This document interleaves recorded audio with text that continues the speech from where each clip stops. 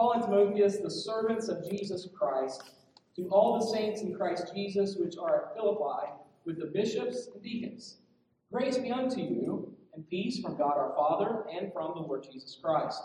I thank my God upon every remembrance of you, always in every prayer of mine, for you all making request with joy, for your fellowship in the gospel from the first day until now, being confident of this very thing, that he which hath begun a good work in you will perform it until the day of Jesus Christ.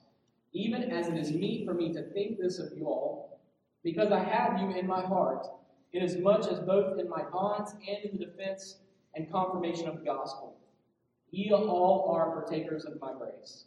For God is my record, how greatly I long after you all in the bowels of Jesus Christ. And this I pray, that your love may abound yet more and more in knowledge and in all judgment, that ye may approve things that are excellent, that ye may be sincere and without offense till the day of Christ, being filled with the fruits of righteousness which are by Jesus Christ, unto the glory and praise of God. Father, thank you again for the opportunity to gather here this day with fellow believers in Jesus Christ. Thank you for the fellowship we share in the gospel of Christ because of Christ, our Savior. As we open your word this morning, may you give us clarity of thought, and may your Spirit provide us each and all discernment to understand the truth that is before us as we will begin our study of this epistle. And Lord, may we clearly see the truth that Paul conveys as Christ, as your glory, as your purpose of redemption is being revealed through the precious word of God. May we rejoice in understanding who Christ is unto us, as you have made him to be. And may we rejoice in the truth of this salvation in which you have made us partakers. And Father, may we grow in the knowledge and faith of our blessed Savior. And we pray this morning, as we often do, may the words of our mouth and the meditation of our heart be pleasing in your sight, O God. In Christ's name we pray. Amen. Thank you. Be seated. As is my normal practice to do as we enter into a new study of any epistle or any book of the Bible, that is, any study of Scripture or a book we are entering into a study within, I normally will provide, as we will this morning, you with an overview of Paul's letter to the believers at Philippi. And in providing you an overview of the book, I also like to point out each and every time the manner in which any particular book fits into the big picture of Scripture. Again, we must remember as we enter any book of Scripture, any epistle, any book of even Old Testament, that every single book that has been given to us in God's Word has a place, has a purpose within the big picture of Scripture.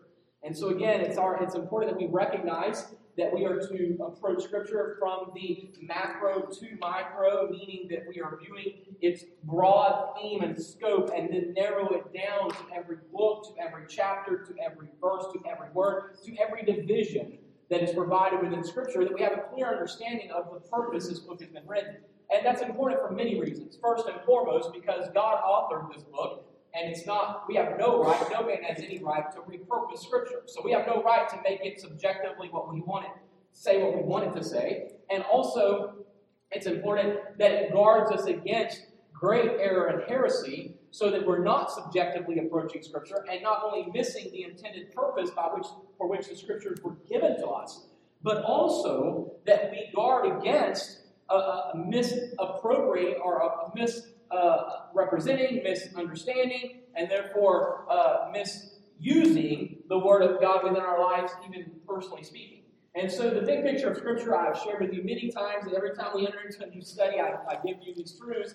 The big picture of Scripture primarily consists of three truths, and that first is the primary person of all Scripture is Jesus Christ. And so Christ is the central figure to the entirety of God's Word, and you must always keep that before you. Second, the primary theme of all of Scripture is God's eternal redemptive purpose in Jesus Christ. So God's purpose is in Christ, this redemptive work that God has done in Christ. And then third, the primary purpose of all Scripture is the revelation of God's glory. God does all things for His own glory. All things are unto the glory of God, no matter what it is. And so again, as we approach any book of Scripture, we want to see how this fits in. Now, I want to point your attention to something that we did not read this morning. We're going to look at this in a few moments. But in Philippians chapter 2, there is a passage, specifically verses 5 through 11, which are referred to as the Carmen Christi, or Hymn to Christ. And in this particular portion of the letter, Paul points out, and you're going to see and appreciate this in a few moments, I think a little more so as we begin to understand the theme of this book. But Paul points out the fact that Christ came as a man, like unto sinful flesh. Without being sinful flesh, He took on flesh, as is our flesh, without sin. And of course, He humbled Himself, being equal with God. He is God in the flesh. He is the Son of God. He is the creator of all things, as John 1, Romans 1, Colossians 1, Hebrews 1, all explain to us. Christ is the creator. And so we see that He humbled Himself, being equal with God, and yet humbled Himself not only to become flesh, but even unto death. But yet, then the Scripture says that God hath highly exalted Him and given Him a name which is above every name. So Christ came, willingly subjected Himself to the pain, to the suffering, to the humiliation of flesh, and then humbled Himself even unto a sacrificial, substitutionary death. And God the Father has exalted Him in the flesh, in glorified flesh. Let us understand this, and we'll deal with this when we get to this portion of Scripture in the next 3 years, whenever it is. And when we get to this portion of Scripture in chapter 2, we will deal with this at this time. But let us understand, Jesus has always been exalted. He's always been the Son of God. So how is it that God has exalted Him? In the glorified flesh that He is now in, God has exalted Him. He's always been the Word. He is the Creator. He's always been. And so we find that in the glorified flesh, He died, He came in flesh, He died in flesh, He rose again in a glorified flesh, and has been exalted in that glorified flesh, and given a name which is above every name. And so God has exalted Him. That being said, we understand that the primary person is Jesus Christ, the primary theme is redemptive purpose of God, and the primary purpose is the revelation of God's glory. And I wanted to say this, though we find it in other passages, you find all three of those in Philippians chapter 2, verses 5 through 11. You find Christ being emphasized, you find redemption present, and you find it all is unto the glory of God the Father. And so here's where this fits in revealing God's glory through redemption in Jesus Christ in the person of Christ. But we're going to see exactly more so, we're going to kind of hone in some on this theme in just a moment. So Philippians certainly has its place in this big picture, which we will expound upon as we progress in this overview of the epistle this morning. Let's begin first of all looking at the author, considering the author of the epistle to the church of Philippi. In verse 1, in the beginning of the verse, we find Paul and Timotheus, the servants of Jesus Christ. Now not only does the opening statement explain this to us, but also the very first word of this letter identifies the author of this epistle, Paul. Now Paul's introduction to the letter, or in the letter to the church at Philippi, is one in which he simply identifies himself and Timothy as the servants of Jesus Christ. Now, Paul begins his letters in very similar manners within certain letters or epistles, but not all the same within all the epistles. And so in this particular one, he doesn't mention that he's an apostle. He doesn't even mention that he's imprisoned at this point. But yet, he says, Paul and Timotheus, the servants of Jesus Christ. And this is important because we need to recognize first, Paul included Timothy, notice, in his greeting to the church. Now, we know Timothy is not a co-writer here. There's no evidence at all that Timothy wrote any scripture. He was, of course, an elder, a bishop, a pastor, and we understand that. But he was not a writer of scripture. But yet, Paul includes him in his greeting to the church at Philippi. And this is important as well. As an apostle, we see that Paul includes Timothy not as a co-writer of the epistle, but as his beloved brother and one who Paul viewed somewhat as a son in the faith. Now, Paul being an apostle, he doesn't state it in this introduction, he stood out among not only the churches to whom he ministered, but he also stood out from Timothy. Here you have Timothy, a young man compared to Paul, a son of Paul's in the faith, and then you have Paul the apostle. And so Paul includes Timothy in this manner. And Paul identifies both with Timothy and the church at Philippi by referring to himself as a servant and Timothy as a servant. Here's my point. As you look at this point, this particular opening of Paul to the church at Philippi, you begin to understand that though Paul is an apostle, Though Paul has been greatly and will continue to be used by God in establishing the foundation of the church, which is Christ, and explaining and expounding upon the truth of who Christ is, we see that rather than saying, oh, Paul, I'm an apostle, he says, Paul and Timothy, servants of Jesus Christ. Timothy was not an apostle, though he was an elder. Paul was not an elder. He was not a bishop, but he was an apostle and an evangelist. But Timothy is an elder. He's a bishop, a pastor of a church. And yet you find that within the church at Philippi, surely there were elders, surely, as he says, bishops, surely there were deacons, as he says in this verse. But yet, he doesn't say there were apostles within the congregation. He says the bishop, the deacons, and he addresses them as such. Now notice what Paul is doing here. Paul is connecting with the audience to whom he writes. And he's saying, Paul and Timothy. He's identifying with Timothy as a fellow servant, younger in the faith, but yet a fellow servant of the Lord and pastor, elder, bishop. But then he says, Paul and Timothy, servants of Jesus Christ. Now, while there may not have been any apostles within the church at Philippi, every one of the believers within the church at Philippi were what? Servants. They were saints and they were servants. And Paul identifies with them personally here, saying, I, as you, am a servant. We have the same Lord. We have the same master. You have to understand that. We have the same command. We have the same mandate. We're in the same mission. We are in the same purpose together. And so Paul immediately identifies with them. And this is important even when we move on to the next statement he makes. Notice the recipients of Paul's letter to the church at Philippi. It's not Ephesus, it's Philippi. To all the saints in Christ Jesus which are at Philippi with the bishops and deacons. Imagine your comment. He, Paul, mentions the church before the ministers because the ministers are for the church, for their edification and their benefit, not the churches for the ministers, for their dignity, dominion, and wealth.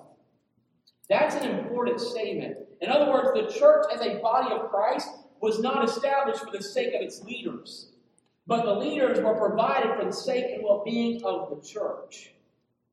For the church or its leaders to have such an unbiblical view of leadership that the church exists for leadership is for the church to inevitably invite and experience problems within that local body. When men exalt men, problems will ensue. And Paul makes it clear in chapter 2, verses 5 through 11, this is not about exalting any man other than Jesus Christ. He is the one exalted by God the Father. He is the one we are to exalt. We are to acknowledge who He is. And so Paul here states, we are servants like you, and unto to all the saints, notice first, in Christ Jesus, which are at Philippi, with the bishops and deacons. Now the question to be asked is simply this. Were the bishops and deacons saints? Of course, they're included among the body, are they not? But yet he separates them lastly as bishops and deacons, not because he's giving them exceptional honor, but because he's saying, I'm writing to the entirety of the body, including the bishops and the deacons. But he does separate them and identify them separately, but notice the order in which he lists them. They are the leadership, yes, but they are not more important than the body to whom he writes.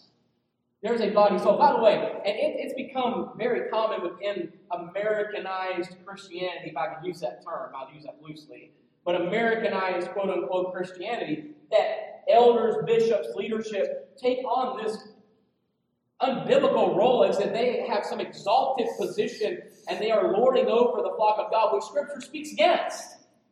I've said to you many times, I believe it's fitting to say this again to you. The only authority that I possess is Scripture as your pastor.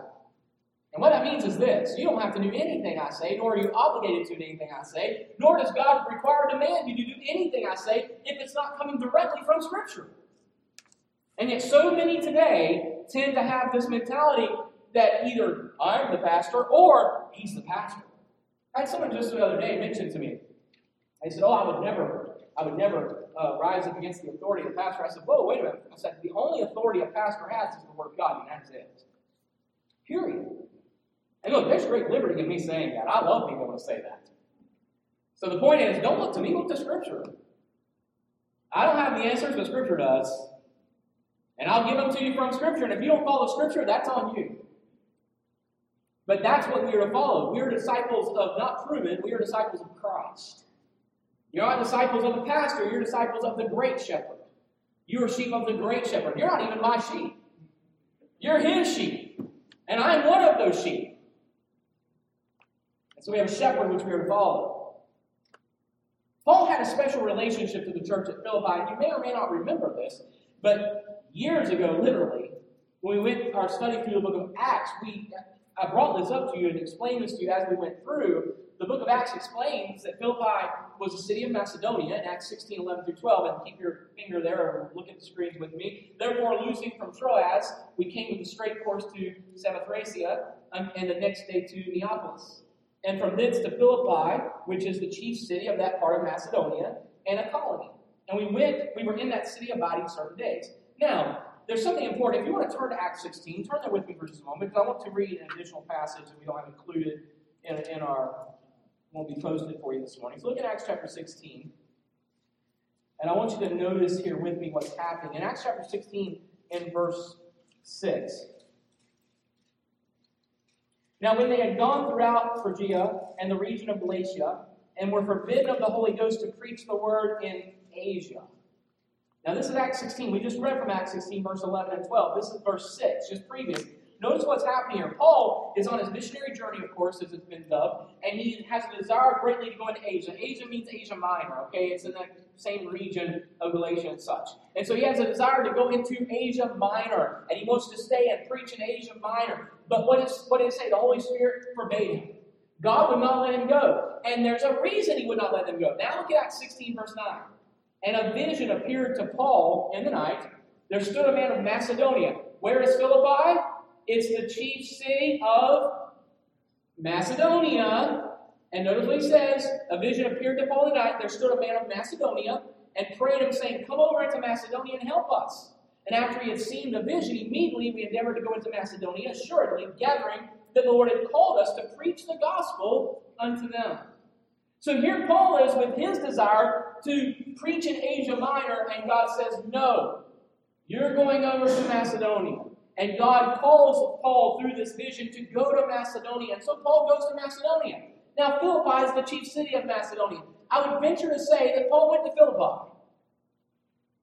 And here Paul ministers to them. And notice how this is unique. Paul desires to preach elsewhere, and God directly sends him to Macedonia. And again, which Philippi is the chief city in this, our colony within this area, this region. And so we see that obviously gives Paul a unique connection, a unique relationship that he doesn't have with some of the other churches. And you somewhat see that coming out in this letter as well. Paul's epistle to the Philippians is one of 4 of what is known as the prison epistles. And the 4 prison epistles include, as we just finished our study, Ephesians, Philippians, Colossians, and the epistle to Philemon. And these, of course, are epistles which Paul wrote while he was in prison, as indicated by their given title, prison epistles. But again, notice, in verse 1, when Paul identifies them, this is important. This is a prison epistle, and yet Paul does not say a bond or a servant in prison or an apostle in prison for the sake of Jesus Christ. He doesn't say these things. He says servants. Servants. Paul and Timothy, servants of the Lord, servants of God. And so, servants of Jesus Christ. So again, he's making an identification with this people to whom he writes to. He has a very close affiliation with. Now, Paul had a very dear relationship with the church at Ephesus as well, and its elders. If you recall with me, we saw a few weeks back where the elders at Ephesus, when Paul met with them, and he says, this is the last time you will see my face, and they wept over him, and they prayed, and they had a tremendous bond with Paul. But this bond here is unique as well, in that, again, God was directly forbidden, or Paul was directly forbidden where he wanted to go, and God directly sent him to Macedonia. And so this is a product of Paul's submission to the Lord, God working through him to establish his church in Macedonia, the church at Philippi.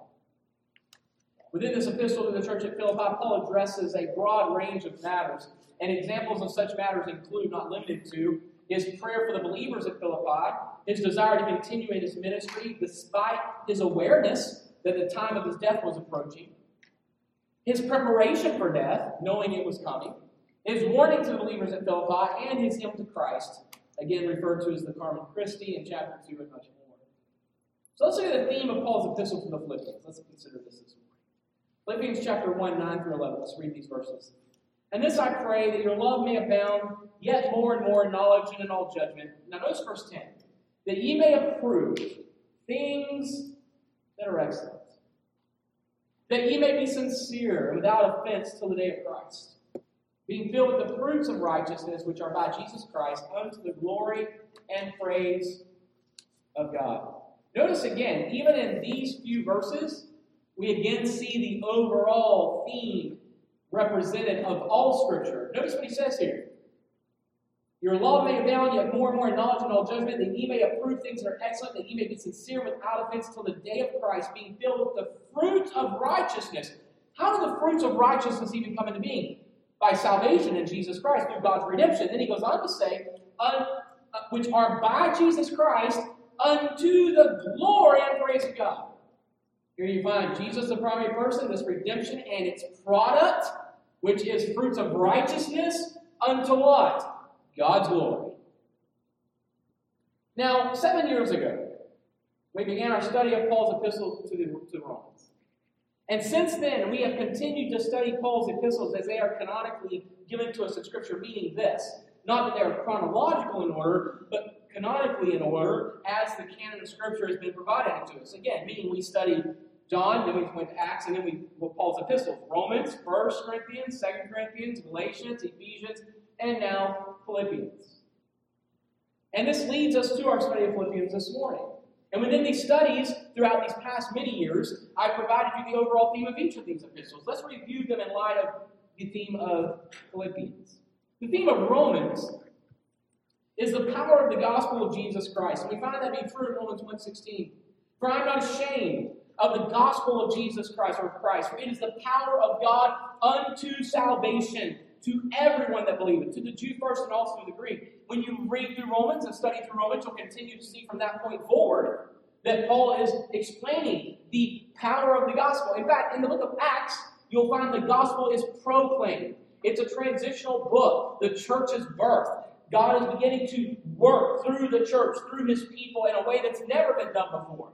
And then the gospel is being proclaimed. Persecution comes. The gospel is spread. When you come to Romans, it's, while Acts is the gospel proclaimed, Romans is the gospel explained. Paul is now explaining this gospel, explaining the power of this gospel, how men are dead and that they are in bondage to sin and there's nothing they can do to help themselves, Jew and Gentile alike. And then God justifies through his provision of Christ, Romans chapter 3, 24, 25. And then he goes on to talk about God's deliverance from the power of sin. Though we are in the presence of sin, chapter 7, we are not under the judgment and punishment of sin, chapter 8, and on it goes. The theme of 1 Corinthians is sanctification in Jesus Christ. 1 Corinthians chapter 1, 2, and 3. And by the way, it's a letter of rebuke. As you recall, the whole letter, Paul is rebuking the Corinthian church. They are carnal in their actions. They are spiritually immature, babes in Christ. Chapter 3 tells us they should be eating meat and they're drinking milk because Paul cannot give them anything other than the milk of the word because they cannot stomach it as believers. 1 Corinthians 1, 2, and 3. Unto the church of God which is at Corinth, to them that are sanctified in Christ Jesus, called to be saints. With all that in every place call upon the name of Jesus Christ our Lord, both theirs and ours, grace be unto you and peace from God our Father and from the Lord Jesus Christ. Again, though this letter is rebuking, Paul gets right into it. We find in the first verses, Paul addresses them as the church. They are still sanctified in Jesus Christ and called to be saints. And therein lies the issue. They were sanctified in Christ positionally. They are just as holy as any other churches, but their lives are not demonstrating this. And Paul is rebuking them and saying, you are sanctified, but you are called to be saints. So live in the truth of this calling. The theme of 2 Corinthians is the comfort of God in Jesus Christ. 2 Corinthians 1, 3-5. Blessed be God, even the Father of our Lord Jesus Christ, the Father of mercies, the God of all comfort, who comforteth us in all tribulation, that we may be able to comfort them which are in any trouble by the comfort wherewith we ourselves are comforted of God. For as the sufferings of Christ abounded in us, so our consolation also abounded by Christ. Now this is an interesting statement, because in his second letter, we understand that Paul makes it very clear that the church, there were many within that church that had repented with godly sorrow, and sorrow that came from God. They received the rebuke, they received the instruction, and they submitted themselves to the Lord. And the reason the first letter is rebuke and the second is comfort, though Paul still has to deal with issues within the church nonetheless. The reason the first is rebuke and the second is comfort is because now, notice, may God, the God of all comfort, comfort you, and that we might comfort others in all tribulation and all suffering. Why would Paul say such a thing? Because now they are submitting themselves to the Lord, and they are now identifying in the sufferings of Christ, as was Paul. And so there was a tremendous need for this comfort to be present. The theme of Galatians is the sufficiency of the gospel, or the sufficiency of Jesus Christ. Galatians chapter 1, 3-8. Grace be to you and peace from God the Father and from our Lord Jesus Christ, who gave himself for our sins, that he might deliver us from this present evil world, according to the will of God and our Father. To whom be glory forever and ever. Amen. I marvel that ye are so soon removed from him that called you unto the grace of Christ unto another gospel, which is not another, but there be some that trouble you, and would pervert the gospel of Christ. But though we are an angel from heaven, preach any other gospel unto you than that which we have preached unto you, let him be accursed. Here you find throughout the entire letter, Paul is saying it's not of works, it's not of the law. This salvation, this redemption is faith, by faith in Christ, the faith of Christ, which is always faith in Christ. And Paul makes that very clear. He's saying, why are you removed from him that called you unto this gospel, unto another gospel, which is really not another gospel at all, it's a perversion of the gospel. He's saying Jesus is all sufficient. And as I've declared to you many times through our study of Galatians specifically, either Jesus Christ is all sufficient or he is not sufficient at all. And he is all sufficient. Then the theme of the book of Ephesians, you should know this, is God's provision in Jesus Christ. Ephesians 1, 2-6. Grace be to you and peace from God our Father and from the Lord Jesus Christ. Blessed be the God and Father of our Lord Jesus Christ, who hath blessed us with all spiritual blessings in heavenly places in Christ, according as he hath chosen us in him before the foundation of the world, that we should be holy and without blame before him in love, having predestinated us unto the adoption of children by Jesus Christ to himself, according to the good pleasure of his will, to the praise of the glory of his grace, wherein he hath made us accepted in the beloved. And so now we come to Philippians. And the overall theme of Paul's letter to the Philippians is the excellency of the gospel, or the excellency of Jesus Christ. Philippians 1, 9-11, let's read this again. And this I pray, that your love may abound yet more and more in knowledge and in all judgment, that ye may approve things that are excellent, that ye may be sincere without offense till the day of Christ, being filled with the fruits of righteousness, which are by Jesus Christ unto the glory and praise of God. Paul's desire for the Philippians to approve things that are excellent, as expressed in verse 10 of chapter 1 of Philippians, sets the foundation for Paul's teaching within this epistle. The verb approve means to examine or to test. And the noun excellent in this passage means to be worth more than. And the use of the word has implication that something is of considerable value, having certain distinctive characteristics. So the implication of Paul's statement, approve things that are excellent, is to regard something as genuine or worthy based on testing or on it being proven. So Paul says, approve, examine, test that which is excellent, that which is more valuable, worth more, that which is distinctive in its characteristic. In other words, something that is unique, something that is not common, something that is not normal as we would view normal to be.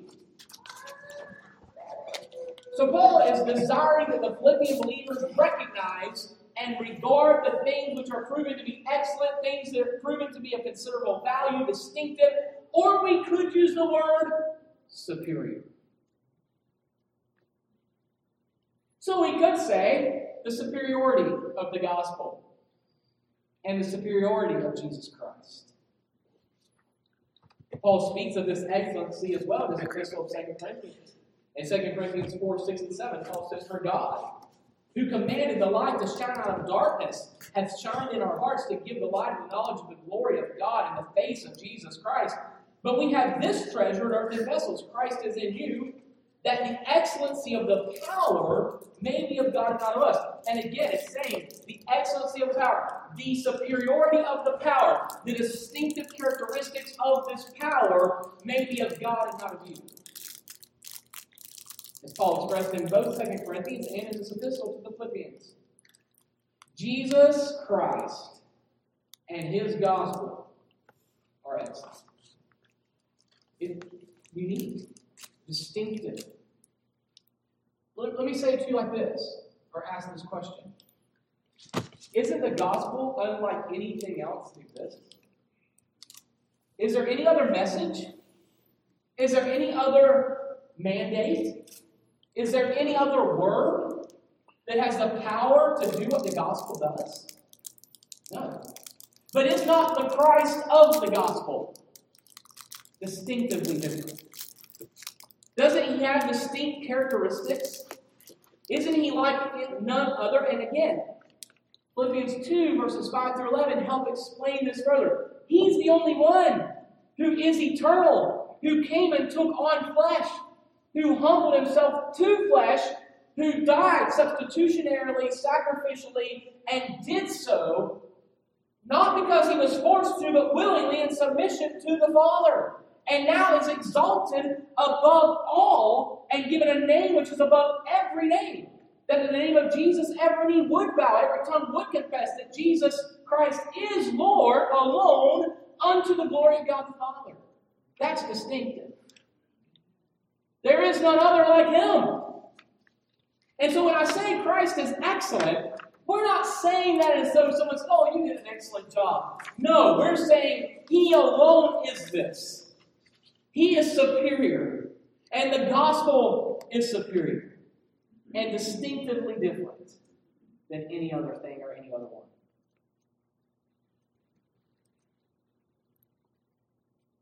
Jesus Christ is distinctive and characteristic. And again, in chapter 2, 5 through 11, we see this. Let's read it again. "Let this mind be in you," Paul writes, "which was also in Christ Jesus, who, being in the form of God, thought it not robbery to be equal with God, but made himself of no reputation, and took upon him the form of a servant, and was made in the likeness of men. And being found in fashion as a man, he humbled himself, and became obedient unto death, even the death of the cross.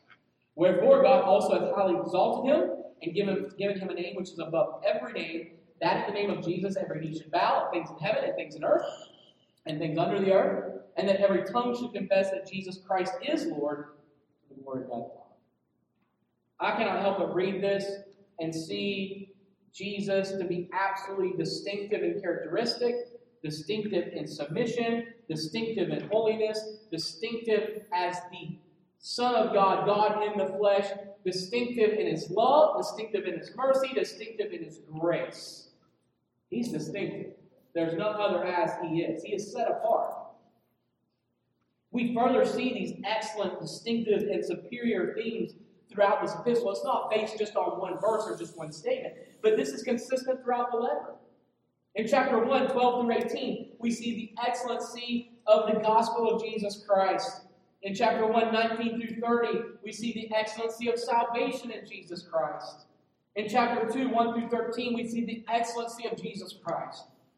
In chapter 2, 14 through 18, we see the excellency of the fellowship or of following Jesus Christ. And in chapter 2, 19 through 30, we see the excellency of fellowship through Jesus Christ. In chapter 3, 1 through 16, we see the excellency of the knowledge of Jesus Christ. In chapter 3, 17 through 21, we see the excellency of the hope that we have in Jesus Christ. In chapter 4, 1 through 7, the excellency of the peace of God through Jesus Christ. In chapter 4, 8 through 14, the excellency of the contentment that is found alone in Jesus Christ. And in chapter 4, 15 through 23, the excellency of God's provision in Jesus Christ. Paul is emphasizing the excellency of the gospel and, more importantly, the excellency of Jesus Christ of this gospel. Let's turn to a few verses here just to see them for just a moment. If you look, for instance, in chapter 2, we won't read this, we already have, but specifically verses 5 through 11, so you see the excellency of Jesus Christ, and we've already explained. You see again the Carmen Christi, as it's referred, the hymn to Christ. We've dealt with that already. Then you see the excellency of the knowledge of Jesus Christ in chapter 3. Just to point out a few of these. Look at chapter 3. And if you look, for instance, in verse 7. But what things were gained to me, those I counted lost for Christ. Yea, doubtless, and I count all things but lost for the excellency of the knowledge of Christ Jesus, my Lord, for whom I have suffered the loss of all things, and do count them as dung, that I may win Christ and be found in him, not having my own righteousness, which is of the law, but that which is through the faith of Christ, the righteousness which is of God by faith, that I may know him, and the power of his resurrection, and the fellowship of his sufferings, being made conformable unto his death. Do you not see the excellency of the knowledge? Paul again is saying, now the word excellence is only used twice in this entire epistle. But yet he's saying here's the excellency of knowing Christ. The knowledge of Christ supersedes all other things. The knowledge of Christ is superior to all other things because he is superior to all other things. We also see the excellency of contentment in Jesus Christ. Chapter 4. There with me for just a moment. And this, of course, is in verses 8 through 14. But we'll pick it up just in verse 11. Not that I speak in respect of one, for I have learned in whatsoever state I am therewith to be content. I know both how to be abased, and I know how to abound in everywhere and in all things. I am instructed both to be full and to be hungry, both to abound and to suffer need. I can do all things through Christ which strengtheneth me. Notice Paul says here, I have learned to be content through Christ. And that is the emphasis of these verses. I've told you before, it would not be a bad idea to underscore that in that order. I have learned to be content through Christ, because that's what Paul is saying here. And he's saying there is an excellency of the contentment that's in Jesus Christ. I know what it is to suffer, Paul says. I know what it is to be comfortable or comforted. I know what it is to abound in provision. I know what it is to lack in provision. But regardless of all of that, the contentment that is in Christ is superior to all things. In other words, Paul is saying this: I would rather have the contentment that comes through Jesus alone than to have an abundance all the time. So he's saying here it is excellent. This is an excellent provision of God. We can approve, we can testify by examination and experience, as Paul commands the church of Philippi to do, that Jesus Christ is excellent. He is distinctively different. He is distinctively superior in comparison to all other things. Nothing can compare to what it is to know, and nothing can compare to what it is to experience the uniqueness of salvation in Jesus Christ, following Jesus Christ, fellowship in Jesus Christ, hope because of Jesus Christ, peace with God through Jesus Christ, contentment in all things because of Jesus Christ, and God's provision in and through Jesus Christ. Let me just conclude with this one simple statement. Jesus is exalted above all. He is excellent. And we're going to see this unfold throughout this study. Let's stand in prayer.